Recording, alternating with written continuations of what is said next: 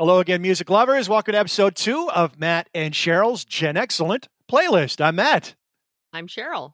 We're a couple of 50-something music fans, most of our adult lives in the entertainment industry. And we're here to talk music, because that's on our minds constantly.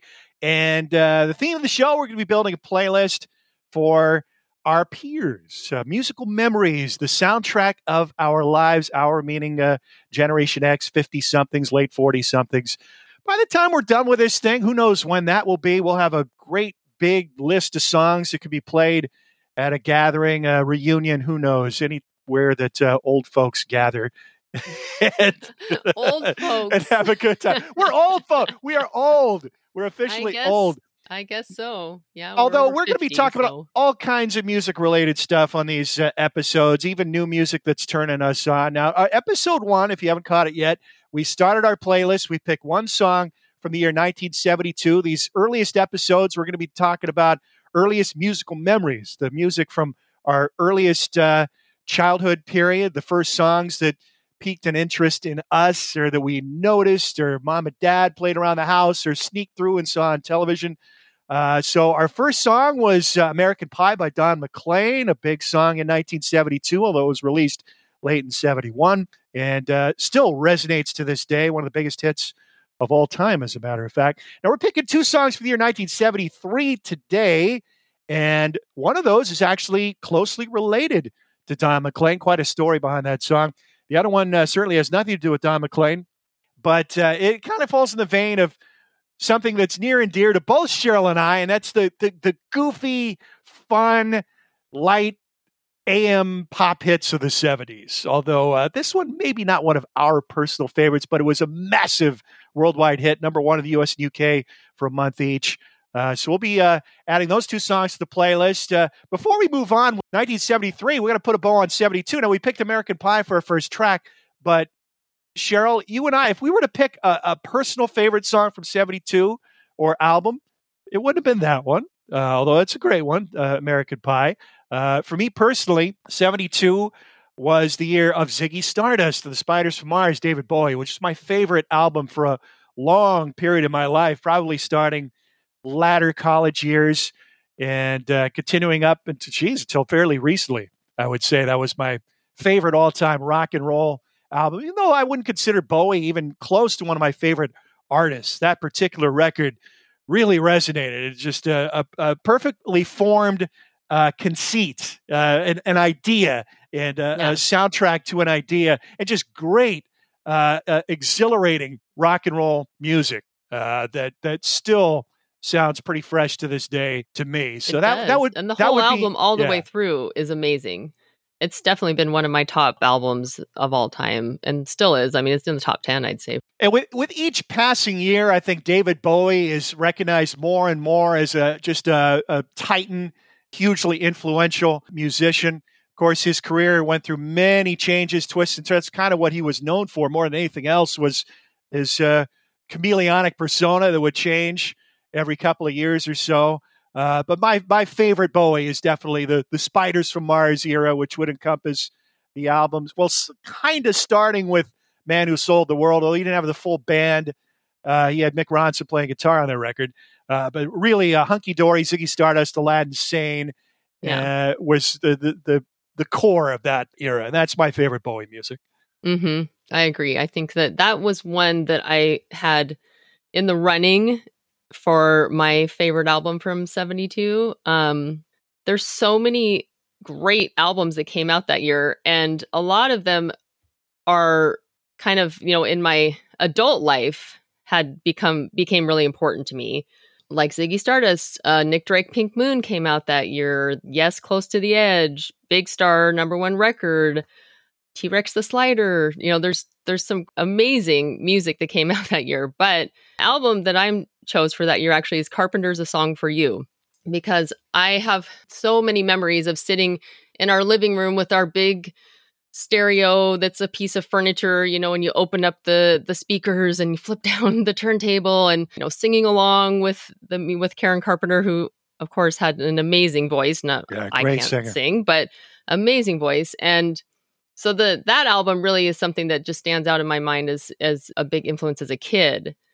It wasn't 72 when I was listening to that because, I was only 3, but it probably would have been more like about 76, 77 that it was a big album for me. And honestly, there could have been Carpenter's music played in my house when I was that age. Certainly no David Bowie was being played around the Rickard household in 1972, although American Pie for sure. My dad was a Don McLean fan. I would have heard that song right around the time it came out.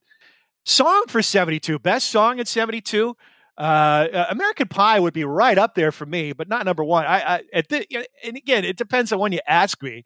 Right now, I'd have to say Superstition by Stevie Wonder. And 72 was really the start of this amazing run for Stevie Wonder, who'd been a Motown artist for a decade. He was signed when he was preteen. He was this musical prodigy, blind kid who could play multiple instruments, sing incredibly well, dance, what have you. Record a bunch of Motown albums in their factory system. But then once he became 21, he and his lawyers renegotiated. They got a new contract that gave him almost complete control of his musical output.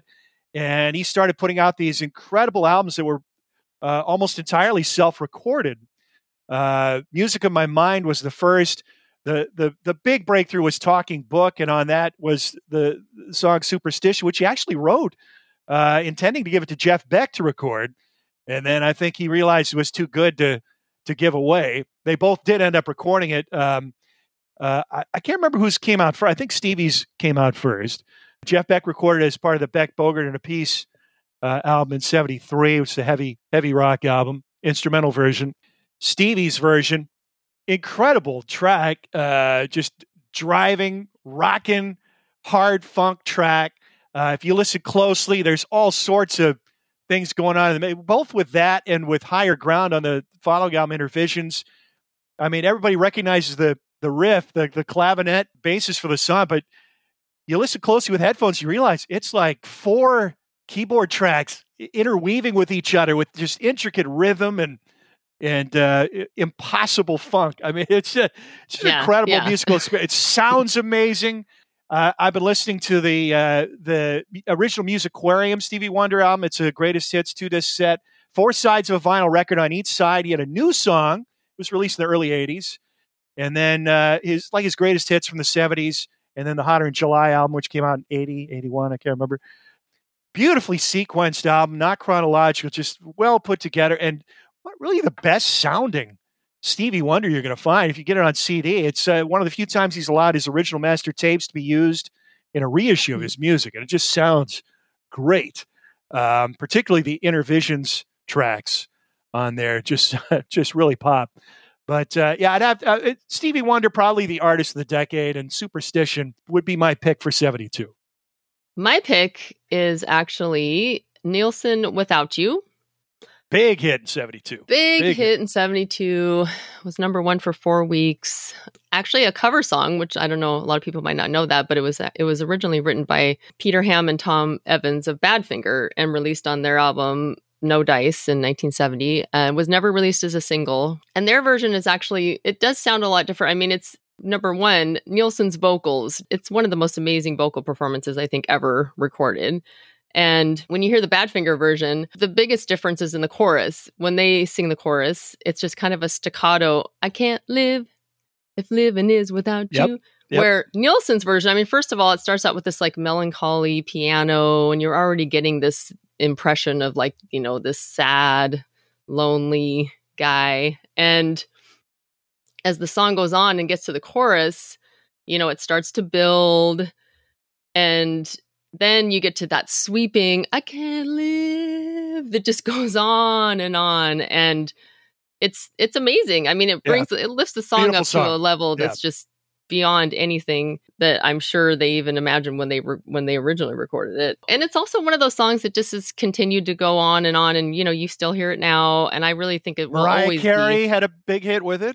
Yeah, in the 90s. And, I mean, young people now know the song still. And I think that it's one of those songs that'll just continue to carry on because it really is such a great performance.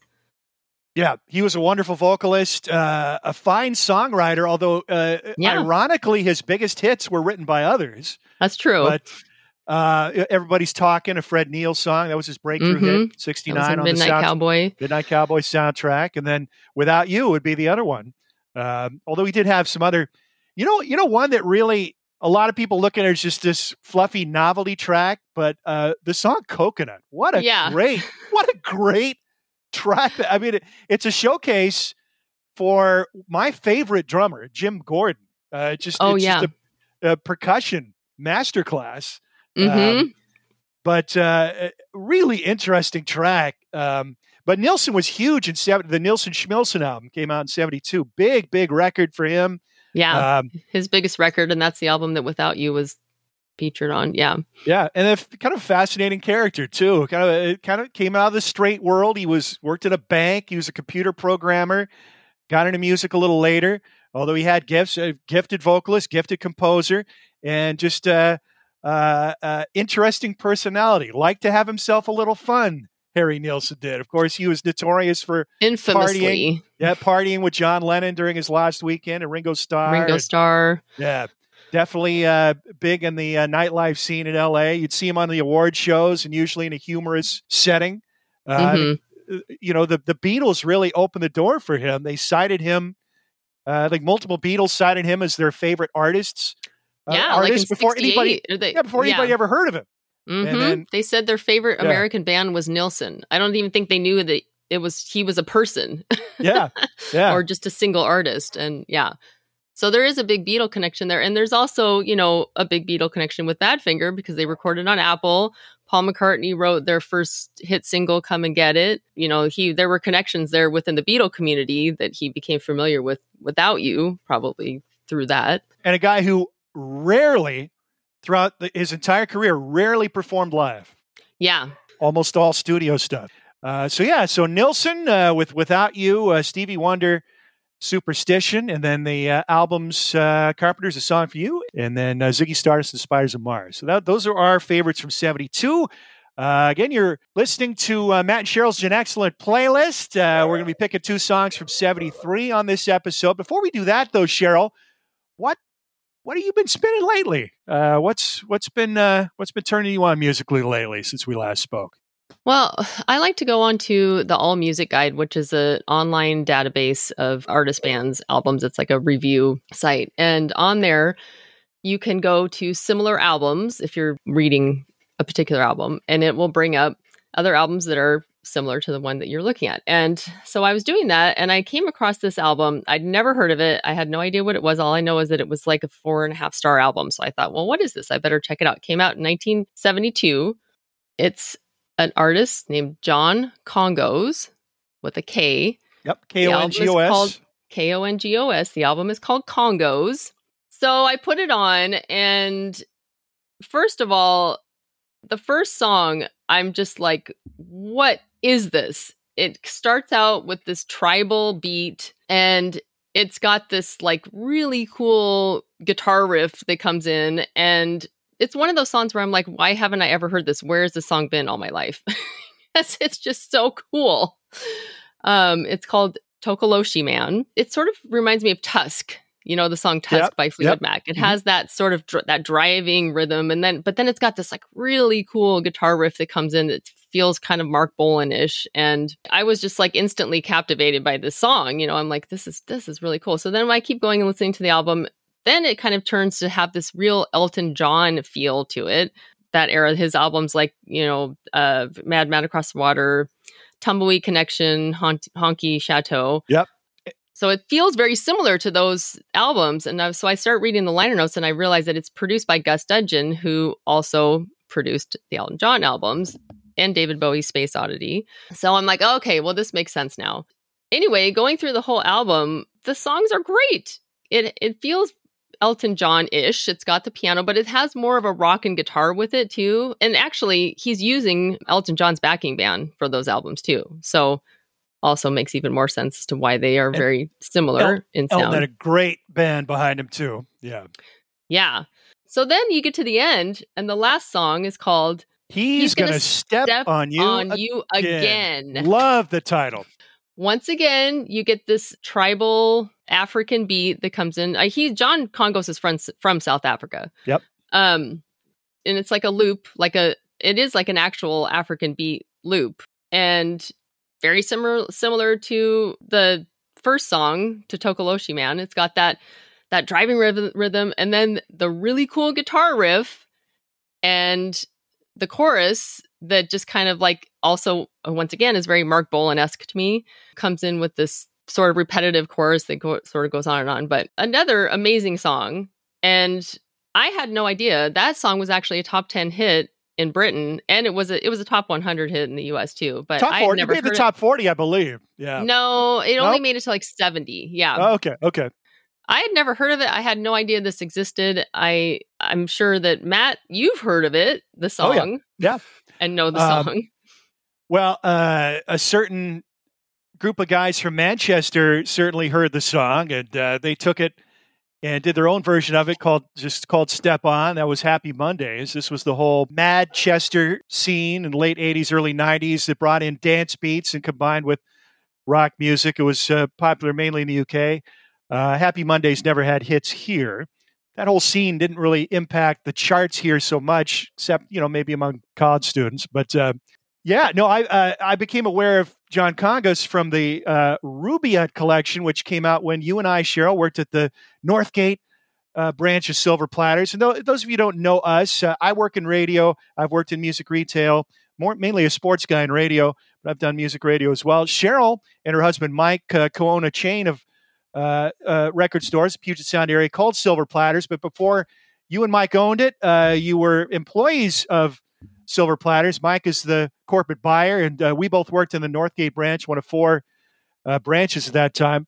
And they would have been a CD-only store at that point in the late 80s, early 90s. But this Rubaiyat collection came out on Elektra Records.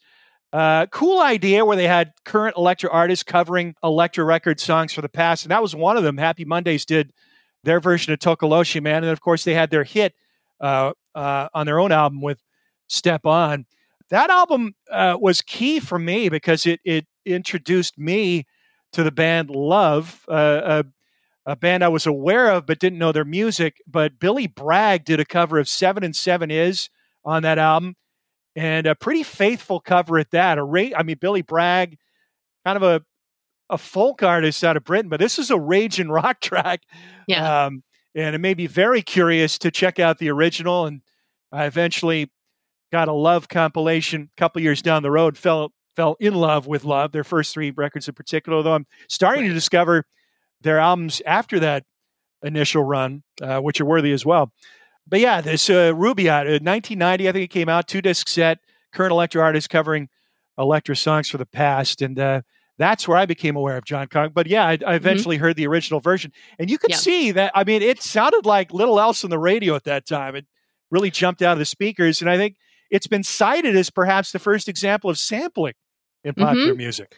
Yeah, apparently in the Guinness Book of World Records, it's listed as the first example of sampling. Yeah. The tribal drums of which you refer. Yeah. But yeah, real cool sounding record. Now, I haven't listened to the album, but I will definitely check it out on your recommendation, Cheryl, for sure. Now, I've also been listening to music of that era, in particular, Curtis Mayfield, who released his biggest record in 72. That was the soundtrack to Superfly.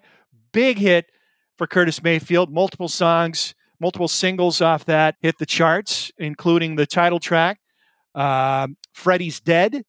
And then probably my favorite track on the album, called Pusher Man, was a lesser hit. But Curtis was a veteran artist at this point. He'd been in a group called The Impressions. He was their lead vocalist, primary composer, and a guitar player. It's a 3-man vocal group. Sam Gooden and Fred Cash were the other 2. They had a bunch of hits in the 60s. Around the middle of the decade, Curtis's writing started to get more topical and political, dealing with the civil rights movement, trouble in the ghettos, the black man's struggle for equality. His best known, best loved song was probably People Get Ready, which came out in 65, which became one of the civil rights anthems. And then he decided to go solo at the end of the decade. The Impression songs, a lot of them were pretty immaculately produced with these beautiful arrangements by a guy named Johnny Pate, strings, horns, and the whole bit. Not all of them, but a lot of them. He took a different direction. He was going more on a heavy funk trip, but still a lot of the songs were orchestrated by Johnny Pate, and beautifully so. His first solo record called Curtis came out in 1970. Followed that up with an album called, well, actually, a live album came out after that. That's what I've been listening to a lot in the last week or so, is the live album, which was recorded at the Bitter End nightclub in New York shortly after he went solo. That was a double record, a double album. And then Roots, which was kind of a heavier, more psychedelic soul album. That one I'm going to need to listen to some more. I've really only listened to it closely start to finish once, and it was, whoa, heavier than I was expecting. Then Superfly, which was his big breakout. And then after that, 73, Back to the World, which I don't think Johnny Pate was so much involved in that one. Again, it's a little more stripped back. All of these albums are great. Curtis Mayfield's music, particularly in the last few years, I think has really resonated with all the trouble we've seen in this country with the division, with the Black Lives Movement, and all of that stuff. His music still rings loud and clear. He dealt with a lot of difficult topics straightforwardly, but his personality was such that it went down easy. He was a real peaceful, kind of gentle soul, real soft-spoken, thoughtful guy. They called him the Gentle Genius. That was one of his nicknames. This is kind of funny. In my head, for some reason, I started thinking Gentle Giant. And then you see pictures. There's tons of performance footage on YouTube, by the way, and a great documentary that has a lot of live performance clips in full, start to finish, all the songs. Very much worth watching. About 2 hours long. You can find it on YouTube. Curtis Mayfield was not a giant. He was a tiny little fella. Great guitarist. Sang most of his stuff in a falsetto register. Beautiful singer. Gentle soul. And really important in the Black community at that time. Part in the Black movement. Cited as a real leader at that time. And his run of albums there in the early 70s, from Curtis to Back to the World, fantastic. Great music, moving lyrics, and although it's 50 years old, still resonates loudly to this day for me and for many others, I think. I know Curtis Mayfield I would have been aware of, probably starting with the cover of People Get Ready by Rod Stewart and Jeff Beck.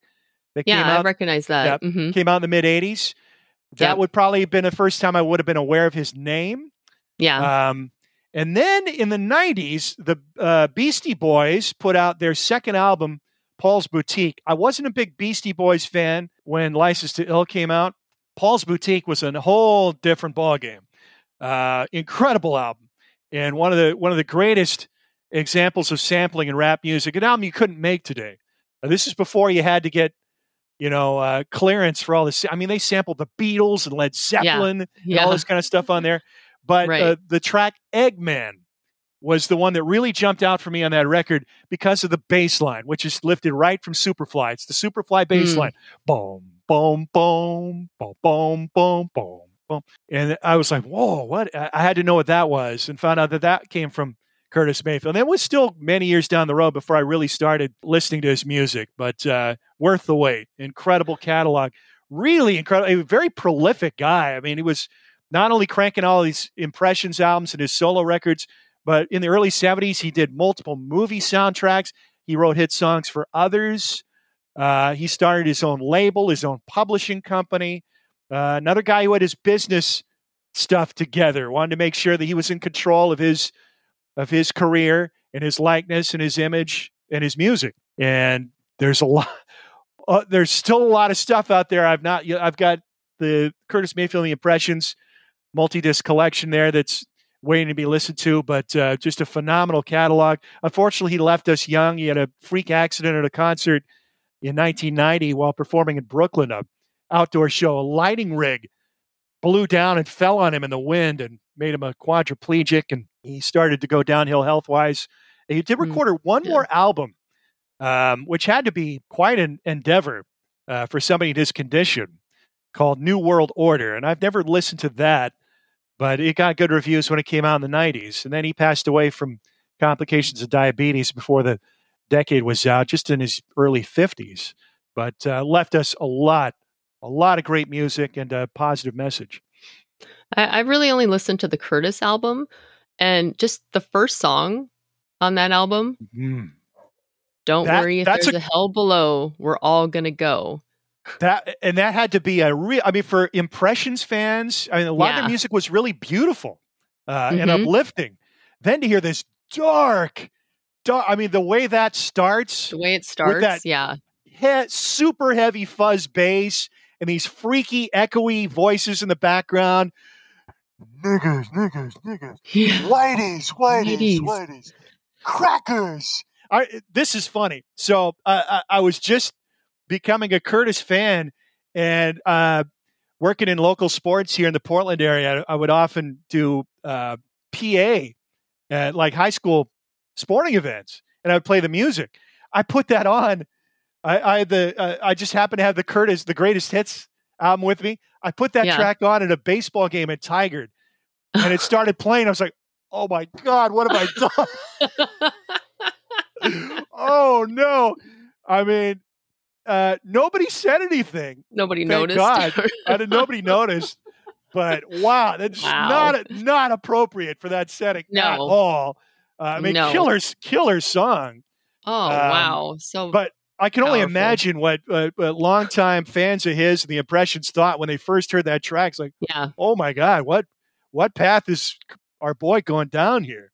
That's a heavy, haunting track. It is, yeah. But then you've got Moving On Up, which was basically taken wholesale by Kanye West on his second album. But yeah, that Curtis album actually came out before Marvin Gaye's What's Going On. I mean, really a landmark soul album in dealing with topical stuff. I imagine it's probably gotten more recognition as time has gone on, like in the more current times. Than it was kind of got mixed reviews when it came out initially. Mm-hmm. Yeah. Whereas What's Going On, glowing reviews from the very, it's considered a landmark classic from when it was released. Not really the case with Curtis. It's only really getting its due, I think, in recent years. He said, a lot of musicians citing him as influential and trumpeting his genius. And I've not listened to any of his stuff post Back to the World. The disco era came in, and he didn't really fit that style so much. He tried to get into the disco era, but he continued to write and produce for others. He had a wonderful career. And unfortunately ended all too soon, just in freakish circumstances. But so that's old Curtis, not just lately, but really the last 3 years, been really playing that quite often. All right, so we're about halfway in here. Time to jump into our playlist and get our next songs on there. So as I said, episode 1, by the way, this is Matt and Cheryl's Gen X playlist.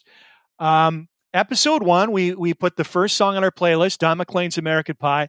Now, Don McLean, as we mentioned, episode 1, really a great performer, moving performer, lyrics that have touched a lot of people, good guitar player, beautiful vocalist. Any of the live clips you find on YouTube, it'll be quite apparent what a strong performer he was. Well, he, as American Pie was climbing the charts in 1971 and early 72, a young lady, folk singer from Los Angeles, a teenager by the name of Lori Lieberman, went to his show at the Troubadour and was so moved that she started scribbling notes furiously on a napkin, kind of poetic, almost lyrical notes about how this one song in particular affected her and moved her emotionally. Lori Lieberman, cute, blonde, blue-eyed folk singer from Los Angeles. She'd been signed to a management deal by a pair of songwriters named Charles Fox and Norman Gimbel. They were a lyricist and music writer who wanted to write songs, but find an artist that they could develop their career and have them perform their music. And obviously get a share of the proceeds in the bargain. And Lori Lieberman signed a deal with them. She was the first to record their song, Killing Me Softly, with his song, which was allegedly inspired by Lori Lieberman seeing Don McLean in concert. She wrote these notes, called, I believe it was Gimbel was the lyricist, told her about this show, kind of read her notes. He had a song title idea that he'd written called Killing Me Softly with his blues. Kind of matched that to what she was telling him, and then they changed blues to song just because it sounded more contemporary. He wrote the lyrics, gave them to Fox, who wrote the music. She recorded it on her debut album, which came out in 72, recorded in late 71. Album went nowhere, song went nowhere. Roberta Flack picked up on it. Roberta Flack was a middle-aged woman who was a nightclub performer in Washington, D.C., and a school teacher as her day job. Classically trained musician, went to Howard University, actually got a scholarship to Howard University in Washington, D.C., which is a historically black college. Just 15 years old, got a scholarship. Came in as a piano major, switched to voice, graduated at 19, started playing nightclubs in the D.C. area, got a job as a school teacher, junior high school teacher, and started building up a following for these performances in Washington, D.C. Started becoming one of those local attractions that touring musicians would say, oh, you got to go check her out. And then eventually got scouted, signed to Atlantic Records, recorded her first album in 1969. It was called First Take. Joel Dorn, who was a jazz producer, was kind of in charge of her stuff on Atlantic. And she recorded a couple of albums before Clint Eastwood picked up on a song from that first album, asked permission to use it in a movie that he directed called Play Misty for Me, which came out in 1971. And then because of that, the song First Time I Saw Your Face took off, became a massive hit, was actually technically the biggest hit of 1972. It wasn't American Pie. It was that. Was Record of the Year at the 1973 Grammys. And then all of a sudden she goes from being this unknown kind of local attraction, mid-30s at this point in her life, to being a huge star, pop star. So 73, she releases the Killing Me Softly album, and then this song takes off, becomes a massive hit, and that in turn became Record of the Year at the next Grammy Awards. So she won 2 consecutive Record of the Year Grammys, and Killing Me Softly, one of the best-selling songs of 73. Now, it's interesting, the drama behind this, because these guys, Fox and Gimbel, much older. Lori Lieberman was a teenager when they signed her up. Immediately, Gimbel, who's 43 and married, starts a sexual relationship with her, carrying on this affair. And then things, of course, eventually go sour a few years later. She tries to get out of the contract. They get lawyers involved. They want a piece of her life for, perpetuity afterwards. And the experience was so negative, traumatic. She left music for a long period of time, eventually got back in it, started recording again, doing interviews. And she'd written a song that kind of detailed how she felt she was exploited by this guy. And she was. Okay, he's 43 and married. She's a teen. Gimbel got irate about it. And then next thing you know, so this song that had been inspired by Don McLean via Lori Lieberman, and she was considered, integral in the creation of this song, although she was refused writing credit for it at the time. Now Fox and Gimbel, even though her name was never on the credits, she's being cited as practically the third songwriter. These guys, probably protecting future interests, start to say, well, no, it's an urban legend.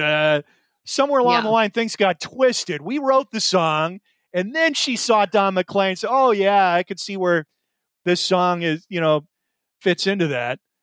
Rather than the other way around, her being inspired by McLean, then inspiring them to write the song. Despite the fact that there's much evidence to the contrary, that the timeline is as she put it.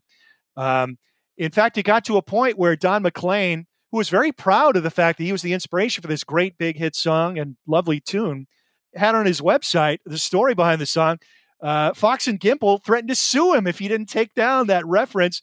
And then Don McLean, who we noted in episode 1, has his business affairs in order, not a guy who's going to be pushed around by anybody or told what to do, and has probably saved every receipt from every meal he's ever had in his life. Said, well, oh, really? Is that so? Here's an interview from 73 in print where you said exactly what I said, and there's recorded evidence that proves them wrong, yet they still were trying to refute her version of events in the 90s into the 2000s and write her out of the picture. She has never made a legal claim to songwriting credit. She just wants the record to show that they're truth. Yeah. Where the song, what the influence and the origin of the song was. Mm-hmm. So it's just another example of dirty record company politics and management exploitation of artists that's just rampant throughout the history of popular music. But doesn't dampen the song. It's hit a chord with a lot of people. It's a beautiful song, very jazzy, a lot of chord changes. And you could see Roberta Flack's wonderful ability with a vintage performance clip on YouTube of there's a lot of interesting. There's a older live like PBS concert recording of Roberta Flack from about 1970 that's on YouTube, and then a vintage one of that song in particular from '73. Just a beautiful performance. I don't think of Roberta Flack as having a great voice, but it's just a really talented singer. Understands the dynamics of singing and microphone technique, and of course, she always had wonderful groups behind her. She was very, very exacting, very much a perfectionist in how her music was presented, and very classy artist. Even though she came out of R&B, allegedly, her music is very much, it's very beautiful, it's refined, beautifully recorded, performed, and sung. That song had life many years later in a cover version by the Fugees in '96. Yeah, it was a hit, and that was a massive hit for them. Massive hit, yeah. Number one, I think, in 20 countries. So that song has continued to live on over the years and continues to resonate. Yeah, and it's interesting because you can also go onto YouTube and find performances of Lori Lieberman's version. Yeah, you can just envision her listening to Don McLean singing the song Empty Chairs, which is the song that she had based the lyrics on. And I mean, you can feel the hurt come across, though, as much more. I mean, Roberta Flack is a seasoned, much older, mature woman. Yeah. You know, she's a mature woman. She's got this strong stance, this strong voice. And Lori Lieberman is much more vulnerable. And it's just, it really does. It's just such a different take on the song. Folky. It's more in a folk vein, acoustic guitar to the fore, where the piano would be the lead instrument. And Roberta Flack, definitely more jazzy arrangement. Lieberman's more folky. Lieberman's voice, for me, sits kind of between Anne Murray and Judy Collins. She's got a really nice voice, kind of that husk, that Anne Murray husk, and a little more flowery delivery like Judy Collins. Unfortunately, that style of singing became passé pretty quickly in the early 70s. We're talking the heart of the singer-songwriter era when that music was very popular. But her vocal kind of harkened back a few years early, more of a 60s kind of style of folk singing. Yeah, I don't think it would have been a hit. If they really, her version would not have resonated like Roberta Flack's did. Yeah, a more natural singing style was more au courant, I think, at that time. But her version's beautiful. And there's vintage performance clips of her on the Mike Douglas show talking about the inspiration of the song contemporarily with Roberta Flack. And then interviews with her after she came back to music years later. And she just comes across as a real down-to-earth, very thoughtful, just nice lady, just who got steamrolled by the business, basically, like so many others have over the years. Well, one guy who didn't get steamrolled by the business because he came out of the business end of things, Tony Orlando, who's now looked upon as this kind of clownish 70s relic, but he had a massive hit in '73. He was already a well-known performer at that point. 2 hits in the early 70s, Candida and Knock 3 Times. Knock 3 Times was written by the same people who wrote the song that would be the biggest hit of '73 in the UK and the US, called Tie a Yellow Ribbon Round the Old Oak Tree, written by L. Russell Brown and Irwin Levine, who wrote a few other hits for him, for Tony Orlando. Concerns a guy recently released from prison after 3 years. He's going back to his hometown, and he's written his lady in advance saying, hey, if you want me back in your life, just tie a yellow ribbon around the oak tree in the front of your yard. When the bus goes by, if I see the yellow ribbon there, I know that I'm wanted back in your life. If I don't, I'll just stay on that bus, keep rolling along, and start afresh, start anew. And it's a lighthearted song, kind of a throwback to hits of the 20s and 30s. Family friendly, and that was kind of Tony Orlando's whole shtick, was music that the whole family, the kids to the grandparents could hum along and sing along to. Not heavy topics, certainly. No. And then he had these big hits with this music, and this is the Nixon era. There was a lot of turmoil and strife carrying over from the 60s, a lot of political turmoil. Of course, Watergate was ongoing, and a lot of the music, rock music, reflected that. The singer-songwriter with stuff was turning inward and talking about real personal stuff and challenges. And I think there was just Tony Orlando and a lot of other artists sensed that there was this need for light entertainment and escapist fare. Right. Yeah. So that kind of stuff became very popular in the early carrying over to the mid 70s. Likewise, a lot of religious themed music, God rock, like Day by Day, the Godspell, the musical, From Godspell, Jesus Christ Superstar, the musical came out. Jesus is just all right. Jesus is just all right. Speak to the Sky by Rick Springfield. A lot of people don't know his first hit was kind of a religious themed song.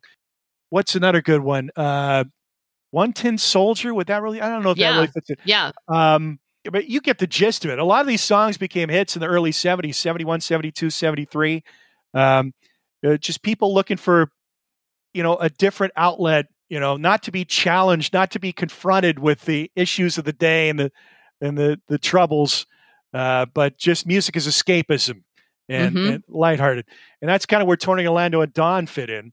Now, the original Tony Orlando and Dawn hit was actually just credited to Dawn because Tony Orlando was working in the biz. He was a music executive in the late 60s. He worked in publishing. He was an executive of record labels. At the same time, he's always looking for his own entry into the charts. And he was asked almost as a favor to put a vocal on this song, Candida. He didn't want his name on it because he didn't want to jeopardize his career if this song was a flop or if his employers didn't care for what he was doing. So it's just credited to Dawn. It was basically two backing vocalists and Tony Orlando and then studio band arrangement. Candida became a hit. He had another bigger hit with Knock 3 Times. At this point, it became Dawn featuring Tony Orlando. That would probably be my favorite of his hit songs. I think that's the one that it has dated the best, let's say. Just a great pop song. Yeah, it's a great song. Times. Yeah. And then Tie Yellow Ribbon became his biggest hit.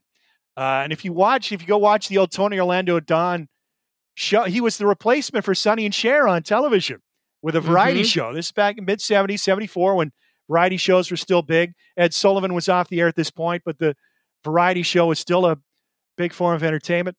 You and I have gone back and watched it. They're really fun. I mean, they are. They actually hold up. I think the humor holds up. The music, probably my least favorite part of the show is when they sing. But it's surprising. I was actually really, I was pleasantly surprised by how funny it still is. And I think Tony Orlando is a very charismatic guy. He's very humble. He's, he comes across as very likable. The self-deprecating humor is critical because you look back on him as this kind of the tux and the hair, the big stash, the open shirt, kind of pudgy. This lounge act character, and he kind of, it's like he knew that it was kind of a goofy persona, and he laughed at himself. And Dawn, the two singers, Thelma Hopkins and Joyce Vincent Skinner, their role in the show was to make jokes at his expense. They were like these sassy black ladies, and they actually wrote a lot of good material for those two. Some real kind of cutting sketches where they, they were allowed to be themselves. They didn't have to be cleaned up versions of themselves. You really felt like it did feel very natural. Yes. Mm-hmm. So there's a lot to really appreciate about that show. A lot of really corny, dated stuff, but I mean, it's just escapist fun, and that's all it was ever meant to be. And it was done very well. They continued to have hits. Tony Orlando got into the usual 70s drug stuff and then had a breakdown on stage, had some traumas in his life, some deaths. He was really close with Freddie Prinze, the comedian that committed suicide in 77, just as his career was skyrocketing. Wasn't he Chico and the Man? Right, Chico and the Man. Yeah. But he was a stand-up comic before that. And both of them shared mixed European Puerto Rican heritage. Tony Orlando is kind of fascinating. A lot of people probably don't know what his ethnic heritage is. He is actually Greek Puerto Rican, but he's very New York, very unpretentious, very New York character. But the way he was able to poke fun at himself really made the show, I think. I felt that way too. I actually, I really liked Dawn, and they always, and they kind of, and I'm sure that this probably was portrayed throughout the show, but they joke about Dawn, like who's Dawn? Which one is Dawn? You know, whereas I'm guessing that's a running joke that has gone on, you know, throughout their careers. I found a funny sketch on Carol Burnett show where Harvey Korman plays Tony and Carol Burnett and Vicki Lawrence play Dawn. And they do a song called Wrap Your Jammies Round the Old White Pine.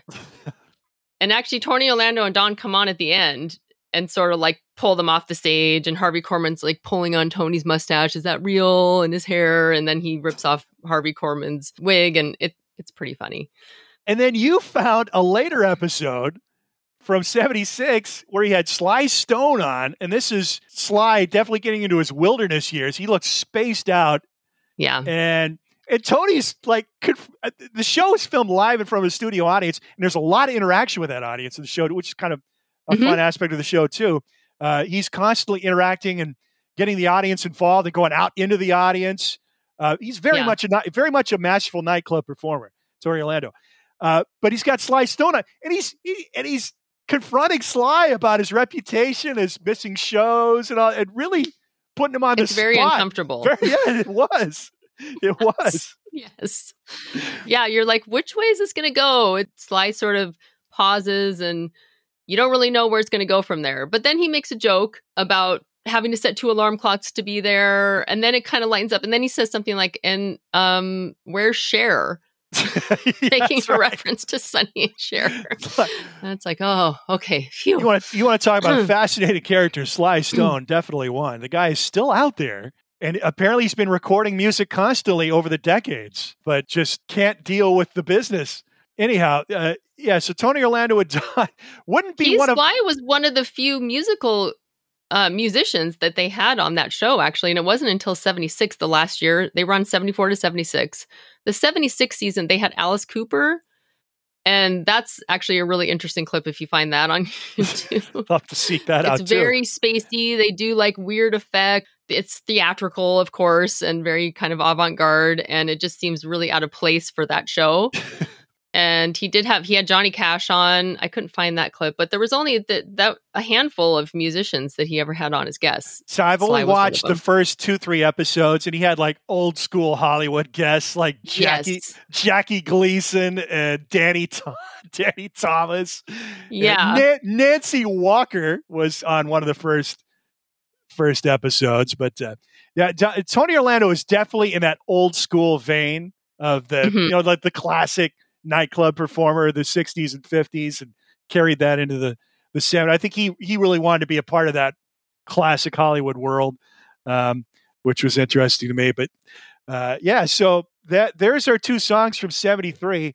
Tie a Yellow Ribbon Round the Old Oak Tree, number 1 US UK for a month that year. Killing Me Softly with this song, 2 straight Record of the Year Grammys for Roberta Flack for that one. Of course, the drama behind it. Those would not be our choices personally, though, for 1970. 1973, no. Oh, so much great music. And you look at the list of stuff that just start at the first week of 1973. The first week in January. Same week, debut albums from Aerosmith and Bruce Springsteen. The same week. Aerosmith's self-titled debut and Greetings from Asbury Park, Bruce Springsteen. That's just the beginning of 1973. 2 months, a month later, you've got Tyranny, Mutation, Blue Oyster Cult, their second, which is a killer.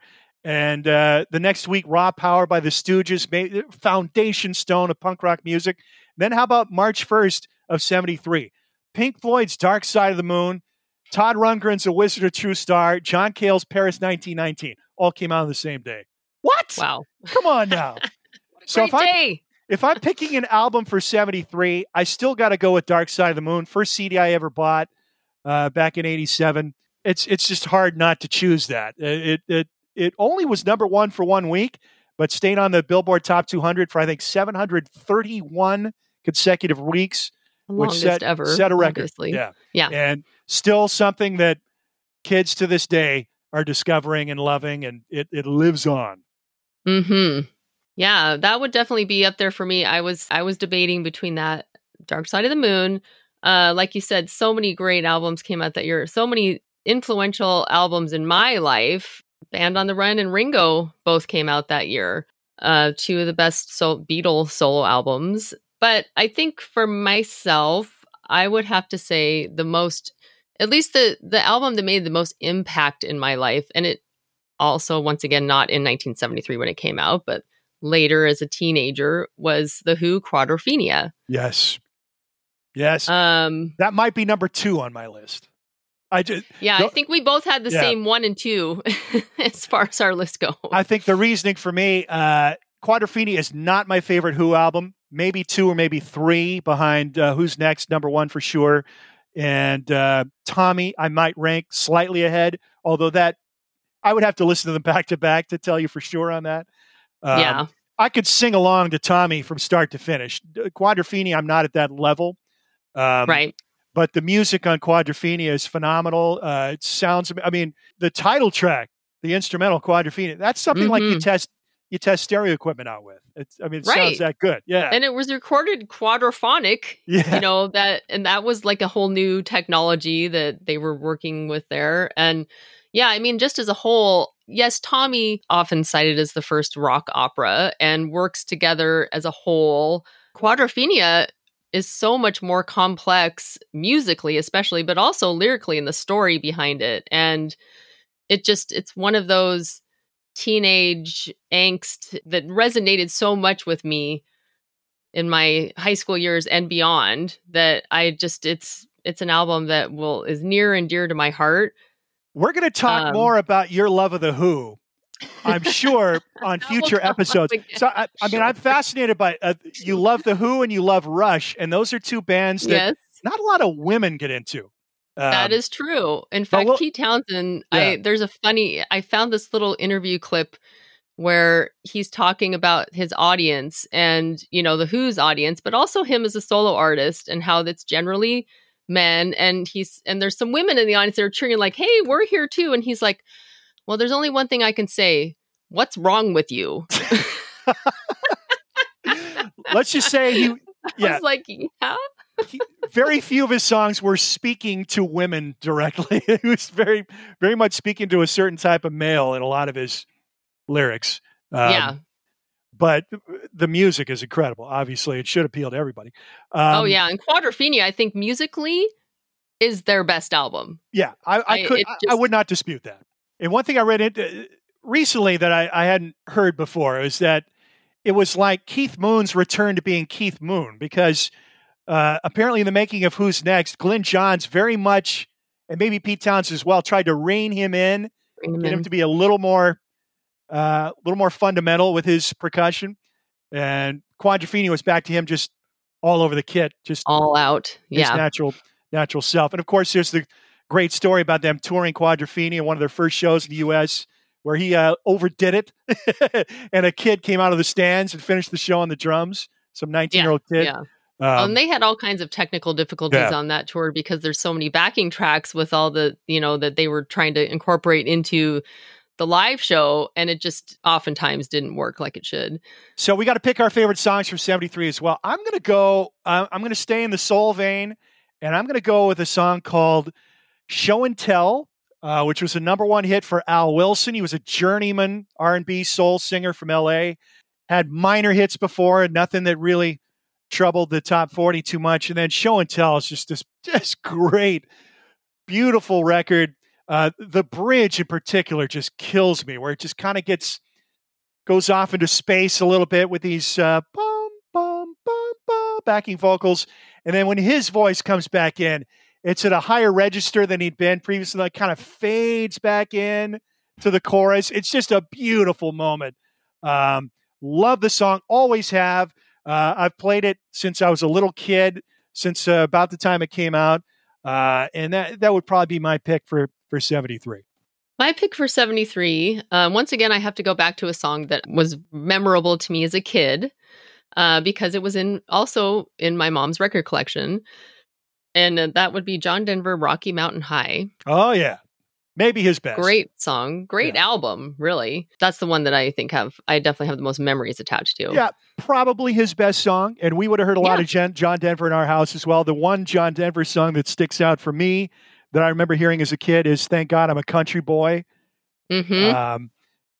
That certainly got playtime on the turntable in the Rickard household. And then, show and tell wouldn't have been something my parents would have been particularly into, but I definitely was on the records I had as a little kid on my turntable. And it's certainly Dark Side of the Moon was not part of our household universe. No. Definitely not. Oh my God. Definitely we lived not. in such a different world. My parents did. Yes. That would have never entered their consciousness. That would have been high school when that one entered my world, starting on cassette tape. And then the very first CD I bought when I got my CD player toward the end of my senior year of high school in 87 would have been Dark Side of the Moon. In fact, Dark Side of the Moon and Tommy were the first two I bought. Mm-hmm. I think first 5 CDs for me were Dark Side, Who's Next, Doors self-titled, Green River by Creedence Clearwater Revival, and I want to say Sgt. Pepper was probably the 5th, because I think I got that right around the time it was released, which would have been 87. I think is when all the Beatles. That was released exactly 20 years after the original album was released. That's true. Same week, early June. And I believe I got it, if not the week of release, then the next week. And then, of course, around that time, I would have discovered Silver Platters, because got my CD player at Magnolia Hi-Fi. They gave you the 10% off, 10 CDs. Or the bucks, the what did we call those things? The silver certificates. Certificates. And that opened the door, and the rest is history. I ended up working there years later. But yeah, so those are our picks for 73. But our playlist has now reached 3 songs. We've got American Pie from 72. We've got Killing Me Softly with His Song, and Tie Yellow Ribbon Round the Yellow Tree from 73. On our next episode, we'll jump ahead to 1974, and we will expand the playlist by 4 songs. And this time, a couple of hits from that year and 2 songs that I dig a lot. And then we will each pick one of our own favorites to add to the playlist. And this list will keep expanding exponentially as we go through the years into the 80s. So we hope you'll join us for that next episode, 1974. So until then, this has been Matt and Cheryl's Gen Excellent Playlist. I'm Matt. I'm Cheryl. And we'll see you next time.